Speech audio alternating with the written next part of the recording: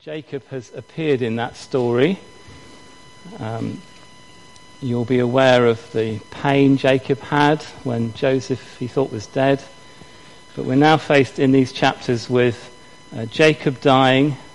Joseph also dies, and in between that we've got his brothers getting a bit nervous. But since I figured we knew a fair bit about Joseph, because we've dealt with in these few weeks we've been dealing with this. We've dealt with where he picked up and gone through most of his life. But we didn't know so much, I think, about Jacob. And I wanted to start by doing a bit of a quick recap on the life of Jacob, so that as we approach his death it means something to you. So, quick recap on the life of Jacob, and then we'll go through this passage: the death of Jacob, burial of Jacob, Joseph's reaction to the fear of his brothers, the death of Joseph, and some lessons to draw from it. And my wife has been saying, can we have a timeline? Because she doesn't know where all these people fit in. I'll show you this again a bit later, but I just thought even if you just see the coloured bits at the side, you'll see roughly when. There are some dates in the left-hand column, BC going down to 1806 BC, chapters in Genesis on the right. But you see that Jacob was born in 2006 BC, and he is near. Jacob and Joseph die quite near each other. Jacob first and then Joseph. But that gives you some idea of this timeline. We'll just come back to that. So Jacob is born, and you might want to find Genesis 25, because I'm skimming through Genesis 25 through to 49, little bits I want to pick on. And you'll notice in 25-26 that he's born clutching the heel of Esau. And the suggestion is that really he's trying to get out first. There is some Hebrew around this. The name Yaakov means he grasps the heel, or he clutched. This other Hebrew word, Yaakov, he clutched, could be a possible pun in the original language with God protects. And there's also somewhere in this the idea of grasping the heel, the idea of a deceiver. But even in his name, which often was very significant in the Old Testament, as he starts his life, he is grasping for things, trying to get ahead of where he is. But nevertheless, perhaps a pun, and very appropriate to Jacob's life, as we'll see. God protects. You will know very well the story of Isaac blessing Jacob and Esau, and how Jacob took advantage of the hunger of Esau, giving him a bowl of broth, wasn't it, so that he could have his birthright. And he goes in and deceives Isaac and receives the primary blessing. Now, most of you will know, but if you didn't, it was very significant in these Old Testament families with a patriarch that the firstborn received a primary blessing. And when, in this case, Isaac had gone, Jacob would take that primary blessing and become head of the family. Would have been Esau, but Jacob obtained the birthright of the older son, Esau. And interesting, you could look in verse 23 of chapter 25, that during her pregnancy, Rebekah was told by God, by an angel, 2 nations are in your womb, and 2 peoples from within you will be separated. One people will be stronger than the other, and the older will serve the younger. So some of this goings on was foreknown. There are also echoes. If you remember what Aaron was dealing with last week, echoes, although there was a bit more order to this, and Jacob was taking the initiative. But you remember, as Aaron led us through, Ephraim and Manasseh being brought before Jacob, and he was trying to get Jacob's right hand onto Manasseh, the firstborn. And so he brings him up that way, but Jacob does this. Do you remember? And Ephraim gets the blessing appropriate to the older one. And in Genesis 28 and verse 2 onwards, you'll find that Isaac sends Jacob to Rebekah. It's interesting, approximately, I'll go back to that age thing later, but Jacob is around 76-ish when this business about... So he's not married yet. When he is sent off by Jacob after the birthright thing. And you can imagine when Esau finds out, there's a lot of fear and nervousness about what Esau might want to do to Jacob. Isaac sends Jacob to Rebekah's parents in Paddan Aram and blesses him. Actually, in verses 2 to 4, let's just read some of this, because in the early life of Jacob, I don't want to skim over this, 28, verses 2 to 4, apart from encouraging him to take a wife, halfway through verse 2, take a wife from there. May God Almighty bless you and make you fruitful and increase your numbers until you become a community of peoples. May he give you and your descendants the blessings given to Abraham, so that you may take the possession of the land where you now live as an alien, the land God gave to Abraham. Then Isaac sent Jacob on his way. Now, there's a map. Jacob is born somewhere down here. It might be this place, Beer Lahai Roi, somewhere down here. And he is now sent off on a journey. Paddan Haran is all the way up there. That's a long way if you don't have buses and cars. Hundreds of miles. But the initial thing, we'll come back to this a couple of times just to see where we get to. After about a night of travel, he gets to Bethel. At the time known as Luz, he flees from Esau, and the first night, a well-known dream he has of a stairway to heaven. And this is in Genesis 28 and verses 12 to 15. And there are some key promises that are given here. The angels descending and ascending, and the Lord speaks. And let's just read some of these. This is 28 verses 12 to 15. There above it, I'm in verse 13, stood the Lord, and he said, I am the Lord, the God of your father Abraham and the God of Isaac. I will give you your descendants, you and your descendants, the land on which you are lying.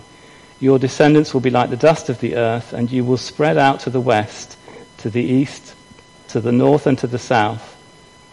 All peoples on earth will be blessed through you and your offspring. I am with you and will watch over you wherever you go. So I just want to pick out these blessings, that he will have many descendants. His descendants will have the land of Canaan. Other nations will be blessed through them. I am with you. And at the end of this episode, it starts as a dream in his head, but when he wakes up, surely, this is a little later in the verses, just a few verses further down, surely the Lord is in this place, and I was not aware of it. How awesome is this place? Jacob's reaction to the fact that he has been visited he knows full well this is God speaking. And he called the place Bethel, which means house of God. And that used to be Luz. So there he's nervous, frightened. Esau might be after him. He's perhaps got a day's start. But what a blessing on his first night that he is just given this vision and encouragement from God in a dream at Bethel. This will become one of two or three. I mean, there'll be many things happening in his life, but there are two or three times when God is speaking very strongly, and he wouldn't forget this. Then he has an onward travel up to his uncle at the top there. Rebekah's brother Laban, his uncle Laban in Haran, where he works. You'll know this story, or if you don't, you can get the headlines here. He works for 7 years because he doesn't got lots of money to pay a dowry or whatever. He agrees to work for 7 years to marry Rachel, who is the girl he wants, but then through some local custom that Laban was sneaky about, he gets given Leah, which is not what he wanted. But after another week, he gets given Rachel, but he has to work another 7 years. And if you didn't know what sort of work Jacob did, he was a shepherd, and a very good shepherd at that. And we hear of his time, if you add up all those years, you're getting to 20 odd years, doing a lot of good shepherding. And towards the end of this time, it is getting somewhere to Jacob's advantage that he's building up a stock of animals and sheep. But nevertheless, it was a tough period where he didn't have a lot of choice, he just had to stay there because of these commitments. And I thought I'd just throw this map in because it gets complicated. We've seen all these children. Here are the children in blue of Jacob.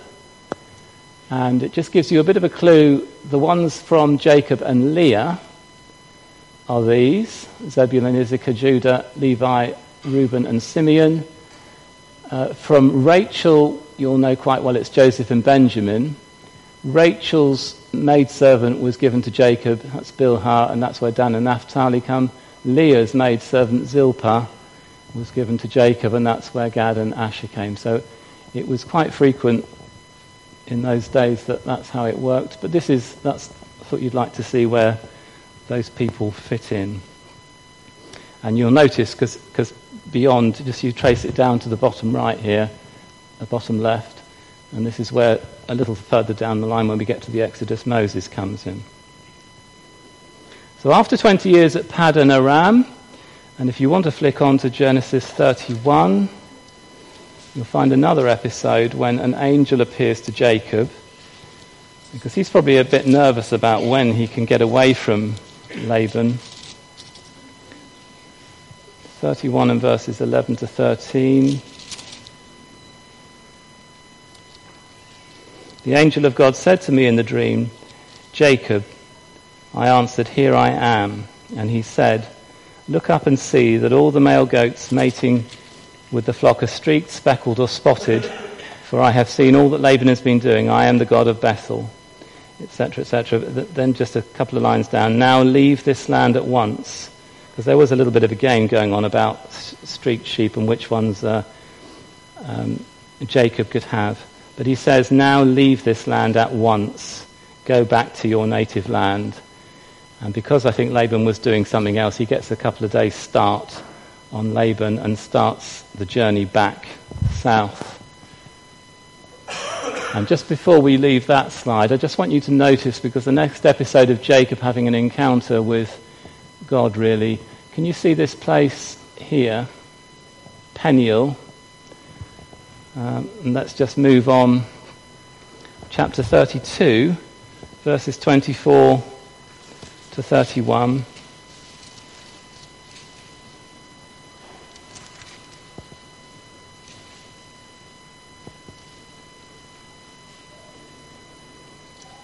Jacob had sent most of his family and others with him across the stream ahead, and so Jacob was left alone, and a man wrestled with him. He thought it was a man at first, until daybreak. When the man saw that he could not overpower him, he touched the socket of Jacob's hip, so that his hip was wrenched as he wrestled with the man. Then the man said, "Let me go, for it is daybreak." But Jacob replied, "I will not let you go, unless you bless me." And the man asked, "What is your name?" "Jacob," he answered. Then the man said, "Your name will no longer be Jacob, but Israel, because you have struggled with God and with men and have overcome."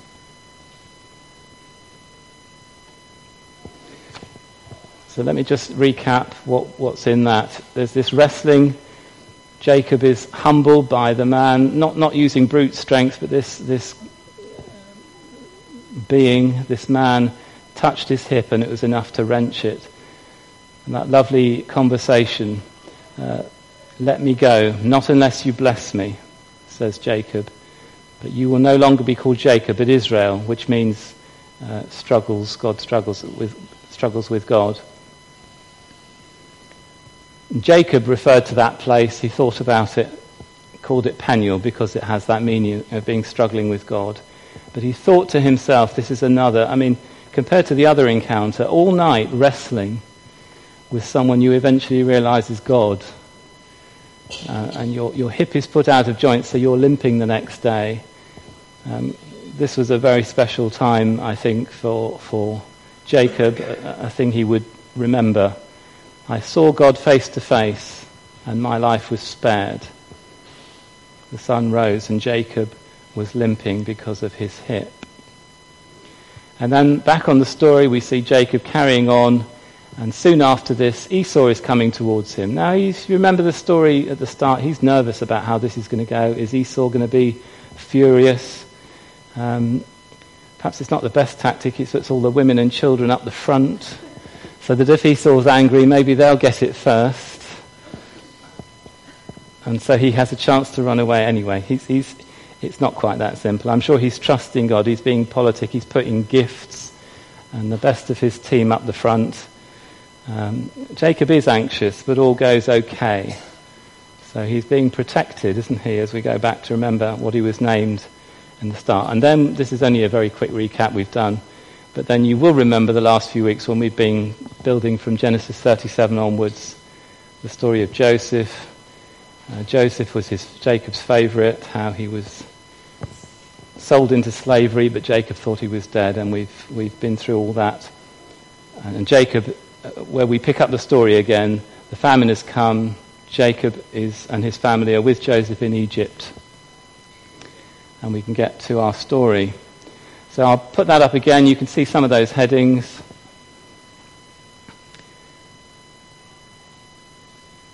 And I think I said at the back there, Genesis, yes, just at the last line there, that Jacob is 140. He has about 17 years in Egypt, and he is 147 years old as he starts to realise his time for dying is soon.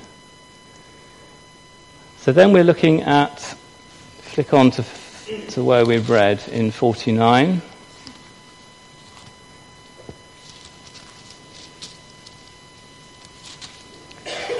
And verse 29 onwards.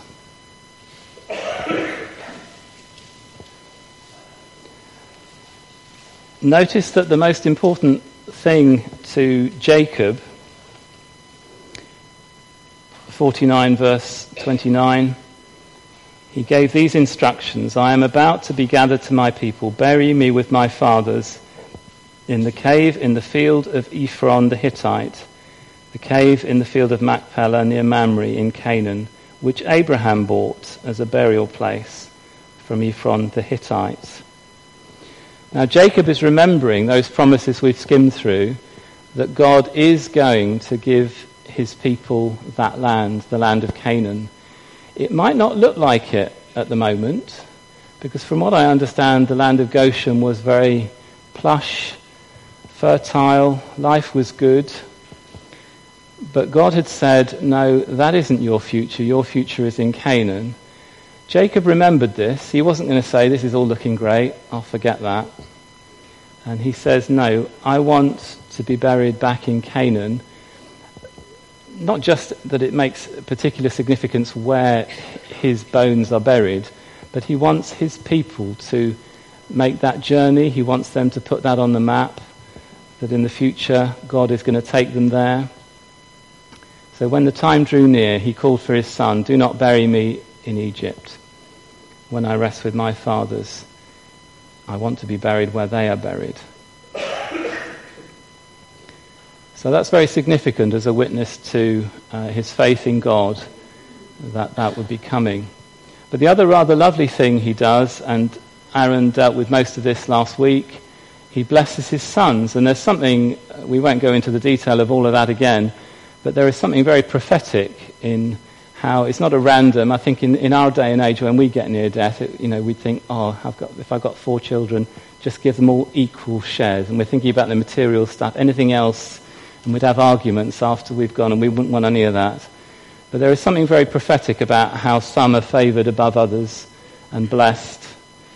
And you'll recall that Manasseh and Ephraim took pride of place before Reuben, who was the eldest, as the primary blessing to head up what was going on in the future.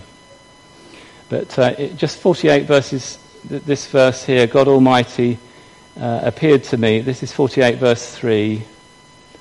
Do I mean that? It's towards the end of 48, I think. No, I am right. 48 verse 3. God Almighty, and that actually is the word El Shaddai. We're going to sing something on that later.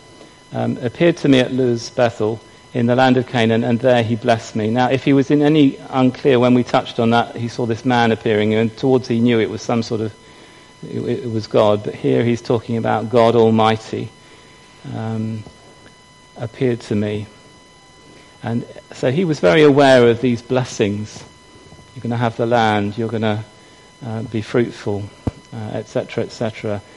He had felt blessed, and now he wanted to bless his sons. And Aaron did touch on this, but I just want to draw attention to the threefold blessing for Joseph and Ephraim, because this blessing came, if you look at in verses 15 and 16, 48, it came from the God of my fathers. This is Jacob speaking, from the God of my fathers, Abraham and Isaac. So he was going back to these key patriarchs, and these are the ones that the land was promised to. The God of our fathers, may he bless you. From the God who has been my shepherd is the other gist in these verses.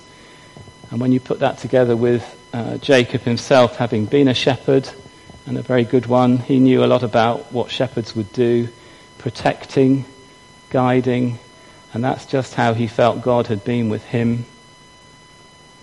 And from the angel who delivered me from all harm, towards the end of those verses 15 and 16, and how in what we've touched on, he knew that protection.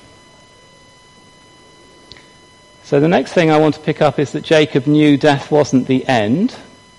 Have you noticed these rather quaint expressions, resting with his fathers? That was in 47 verse 30, and in the passage we read, 49 verse 29, I am about to be gathered to my people. And just notice this simple sequence that he breathes his last, then he's gathered to his people, and then he's buried. But he was just aware, I just want to pick up the point, that he was aware that although his physical life was ending, he knew there was something else. And he was going to, all these other people who had died before, he's going to meet them all. Especially the people who were trusting and walking with God, he wanted to be gathered with them.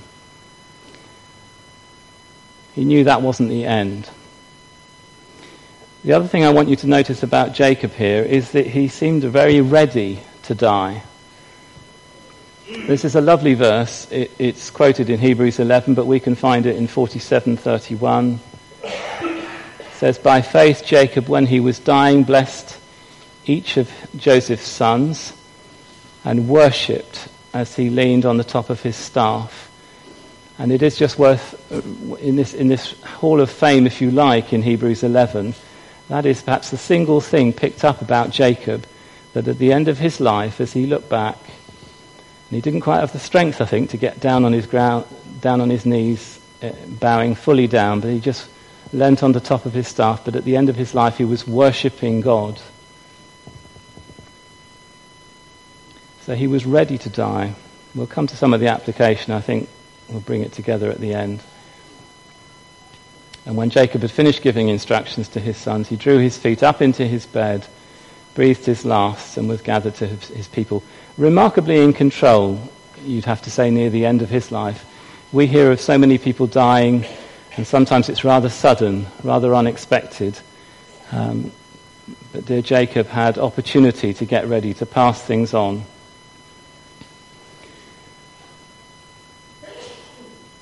It's interesting when we think...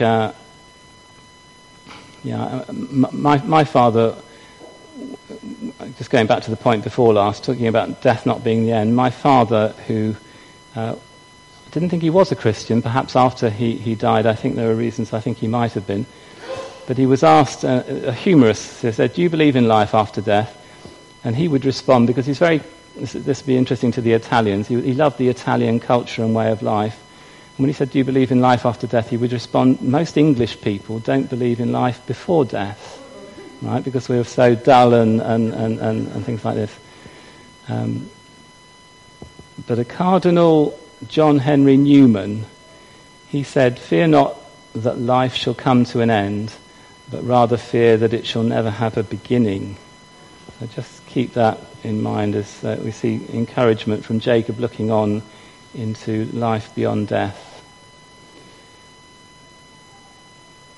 So he's ready to die.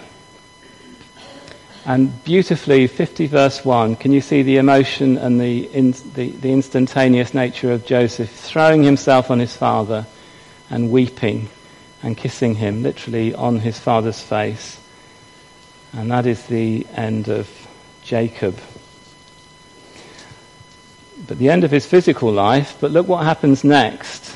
I don't think many of us have imagined a funeral procession quite like this one coming up, but let's get there slowly.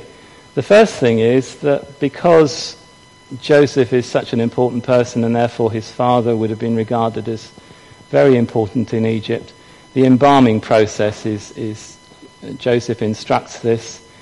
This is the preserving of the body. In the Egyptian way of thinking, this was to do with giving them more chance in the afterlife.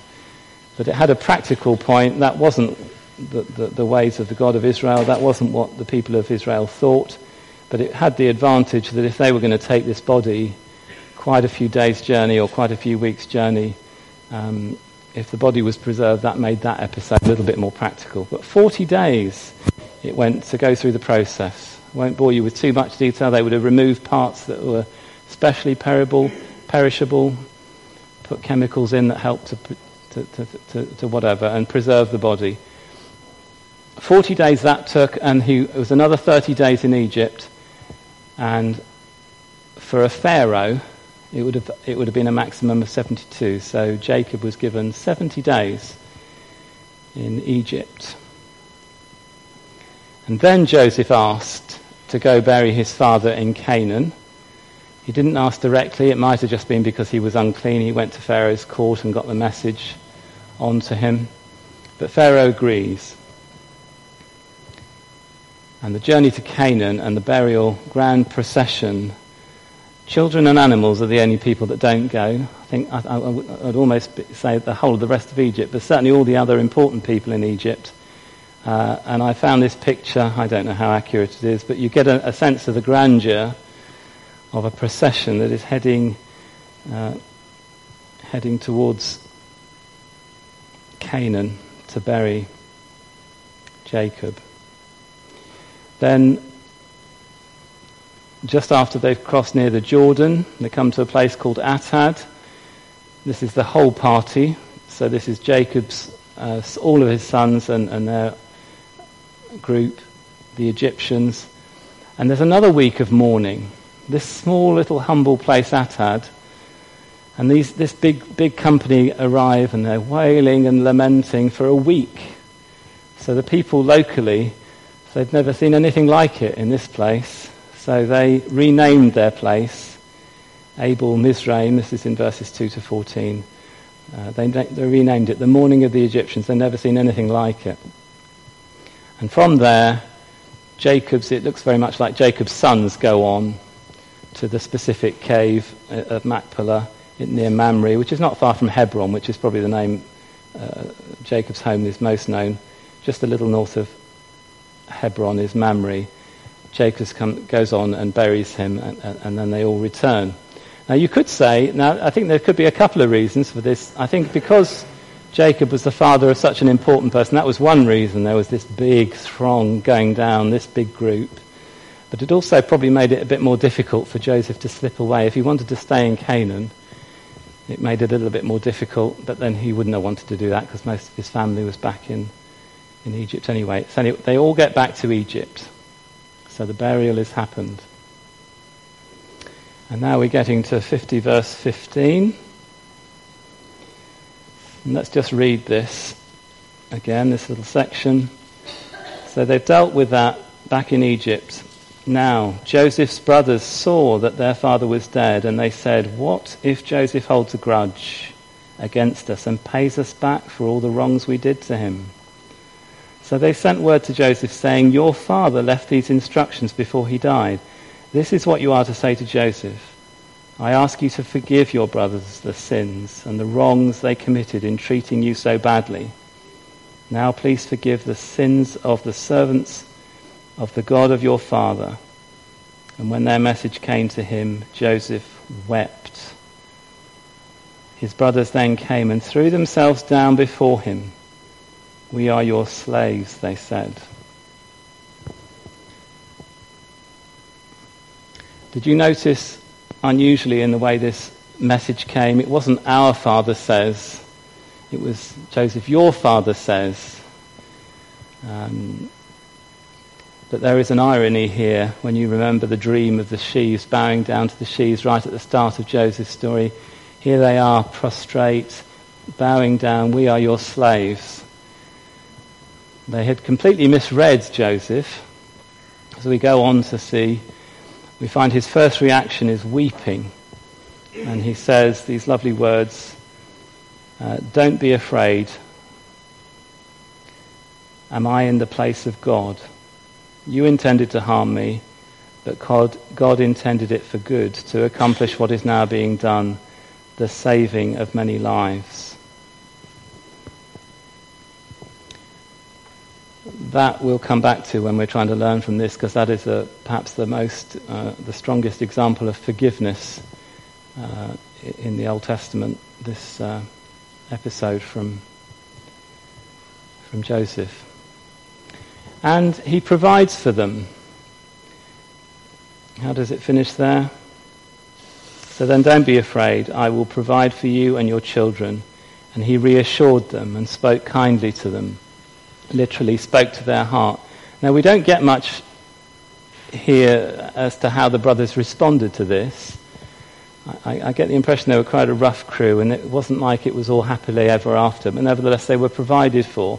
And had they responded warmly to Joseph, there would have been a very close healing and making good.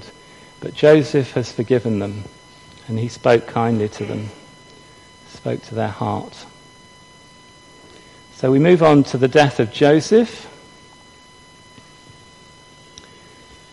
I'll just read this and then we'll go through some of the points that come out here. "Joseph stayed in Egypt along with all his father's family. He lived 110 years. That's 37 years less than Jacob. And he saw the third generation of Ephraim's children, also the children of Machir, son of Manasseh." He became one of the more important tribes in Manasseh. The children of Machir, son of Manasseh, were placed at birth on Joseph's knees. And then Joseph said to his brothers, "I am about to die, but God will surely come to your aid and take you up out of this land." So he'd remembered what Jacob had said. Take him to the land that he promised on oath to Abraham, Isaac and Jacob. And Joseph made the sons of Israel swear an oath and said, "God will surely come to your aid, and then you must carry my bones up from this place." So Joseph died at the age of 110 and was placed in a coffin. So this is a little further along the line after Jacob, but the joys of grandchildren and great-grandchildren is what Joseph was enjoying. And this very prophetic passing on of the message, God will come to you and he will take you up out of this land, is passed on to his people. But then you must pledge to carry my bones with you. And Joseph died aged 110 years, and that's the end of his story. So just remembering our 6 or 7 weeks, whatever it is, on Joseph. First 30 years, pretty tough time. Remember, at the age of 17 he was sold into slavery and whatever. But the last 80 years of his life as a ruler, second only to Pharaoh himself. And to finish and tie off the loose end there, if you're wondering what happened if you want to look ahead to Exodus 13, verse 19, you'll find that Moses took the bones of Joseph with him when they did the Exodus, because Joseph had made the Israelites swear an oath. So I think we've been through the passage. I want to quickly just draw some lessons. One of the obvious things to pick up, of course, is that the title of the talk was The End of the Beginning. And although this was the end of Jacob and Joseph, it was the start of the nation of Israel, God's special people. They weren't yet in the promised land. They would have to wait 400 years for that. But thinking about the special people, why did God choose them?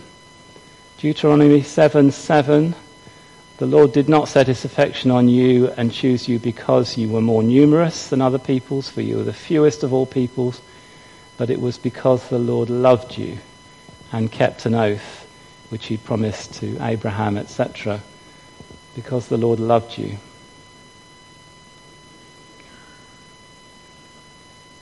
Jacob knew that death wasn't the end. We touched on that, didn't we? He was at the end of his life, he knew he was going to be gathered to his people. He was looking ahead. We might think of various verses in the New Testament, Jesus saying, I'm going to prepare a place for you. In my house there are many rooms, and I'm going to prepare a place, and then I'm going to come back for you. Philippians 3 and verse 20, our citizenship is in heaven. We eagerly await a Saviour from there, who will transform our lowly bodies so that they will become like his glorious body. So Jacob knew death wasn't the end. Where is our focus? Can we take something from the example of Jacob, who was satisfied at the end of his life and was looking on, looking forward to the next part? He was satisfied. Just repeating what we touched on earlier, beautiful words about him worshipping as he leaned on his staff at the end of his life. And it makes me think, when I'm near the end of my life, I would love to feel that this is what is going on. That yes, I know my time is short, but I know that God has been with me and I'm worshipping him. Will we be worshipping? Just 3 or 4 more points here. Jacob had these encounters, that's why I wanted to do the overview of Jacob, so many of these very special encounters with God, and he received protection and promises for the future. He wasn't going to forget any of that, and he, as a spiritual father, he passed this on to his generation. Now, there is something very unique, isn't there, about the patriarchs, Abraham, Isaac and Jacob. They have a particular role in the birth of this nation. And it's difficult in some ways to make a comparison, but nevertheless, as we get near the end of our life and we have children, do we not want to pass on something? If we've been walking with God ourselves, we want to pass on something to them. I just wanted to make us think how we need spiritual fathers, and I think in the sense of updating it to now, this is not just the men, spiritual mothers who others will look up to, and who can pass things on of walking with God. And the other thing I just thought would be worth pulling out is, there were 70 days of mourning plus a week in Canaan. Mourning and grieving was given quite a lot of time. Now, some of that might because he was the father of a pretty important person in that culture. But in our culture, when people die, isn't it the case that we want to be rather quick and move on? If you are arranging a funeral, whether it's a crematorium, don't they cram in about 3 per hour? It's something like that. It's very short, and maybe some people don't have any other celebration of the life, and you have this very short meeting. And then it's all over, and you're maybe you get a day off or something short, and then it's back to work, back to whatever. We don't think that exploring or lingering in a place of pain is good. But how healthy it is not to rush the process of mourning and grieving.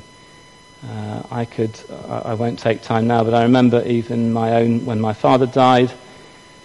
A small example, I was getting ready for a funeral after a cremation. We had a room this sort of size, people were coming, and he was an eccentric man. I got lots of things from his home and I spread them around. It was painful in those days, just after he'd gone, grabbing these things, but I wanted to celebrate the things and put them on, and it helped me. It might have been painful, but it helped me to go through the process of grieving. And then we come back to Joseph's response to his brothers and how we could do well to think of people who have harmed us. Maybe it's a long time ago. Maybe it's some very serious harm. And you need to forgive. Need to take the example of Joseph and how things have moved on. He could see, he had the particular joy of seeing how God had worked this out for good. We don't always see exactly how it's working for good. But what an example of forgiveness, and are we ready to forgive like this? And my very last point there, not exactly in our passage, but I couldn't help but think the power of imagining that wrestling between God and Jacob, and Jacob clutching on, I will not let you, the man saying, I will not let you, Jacob saying, I will not let you go unless you bless me. And when you're just thinking of your prayer life, to have some of that, I will not let you go until you bless me. So amen. And we'll come back and we'll finish this part by singing El Shaddai.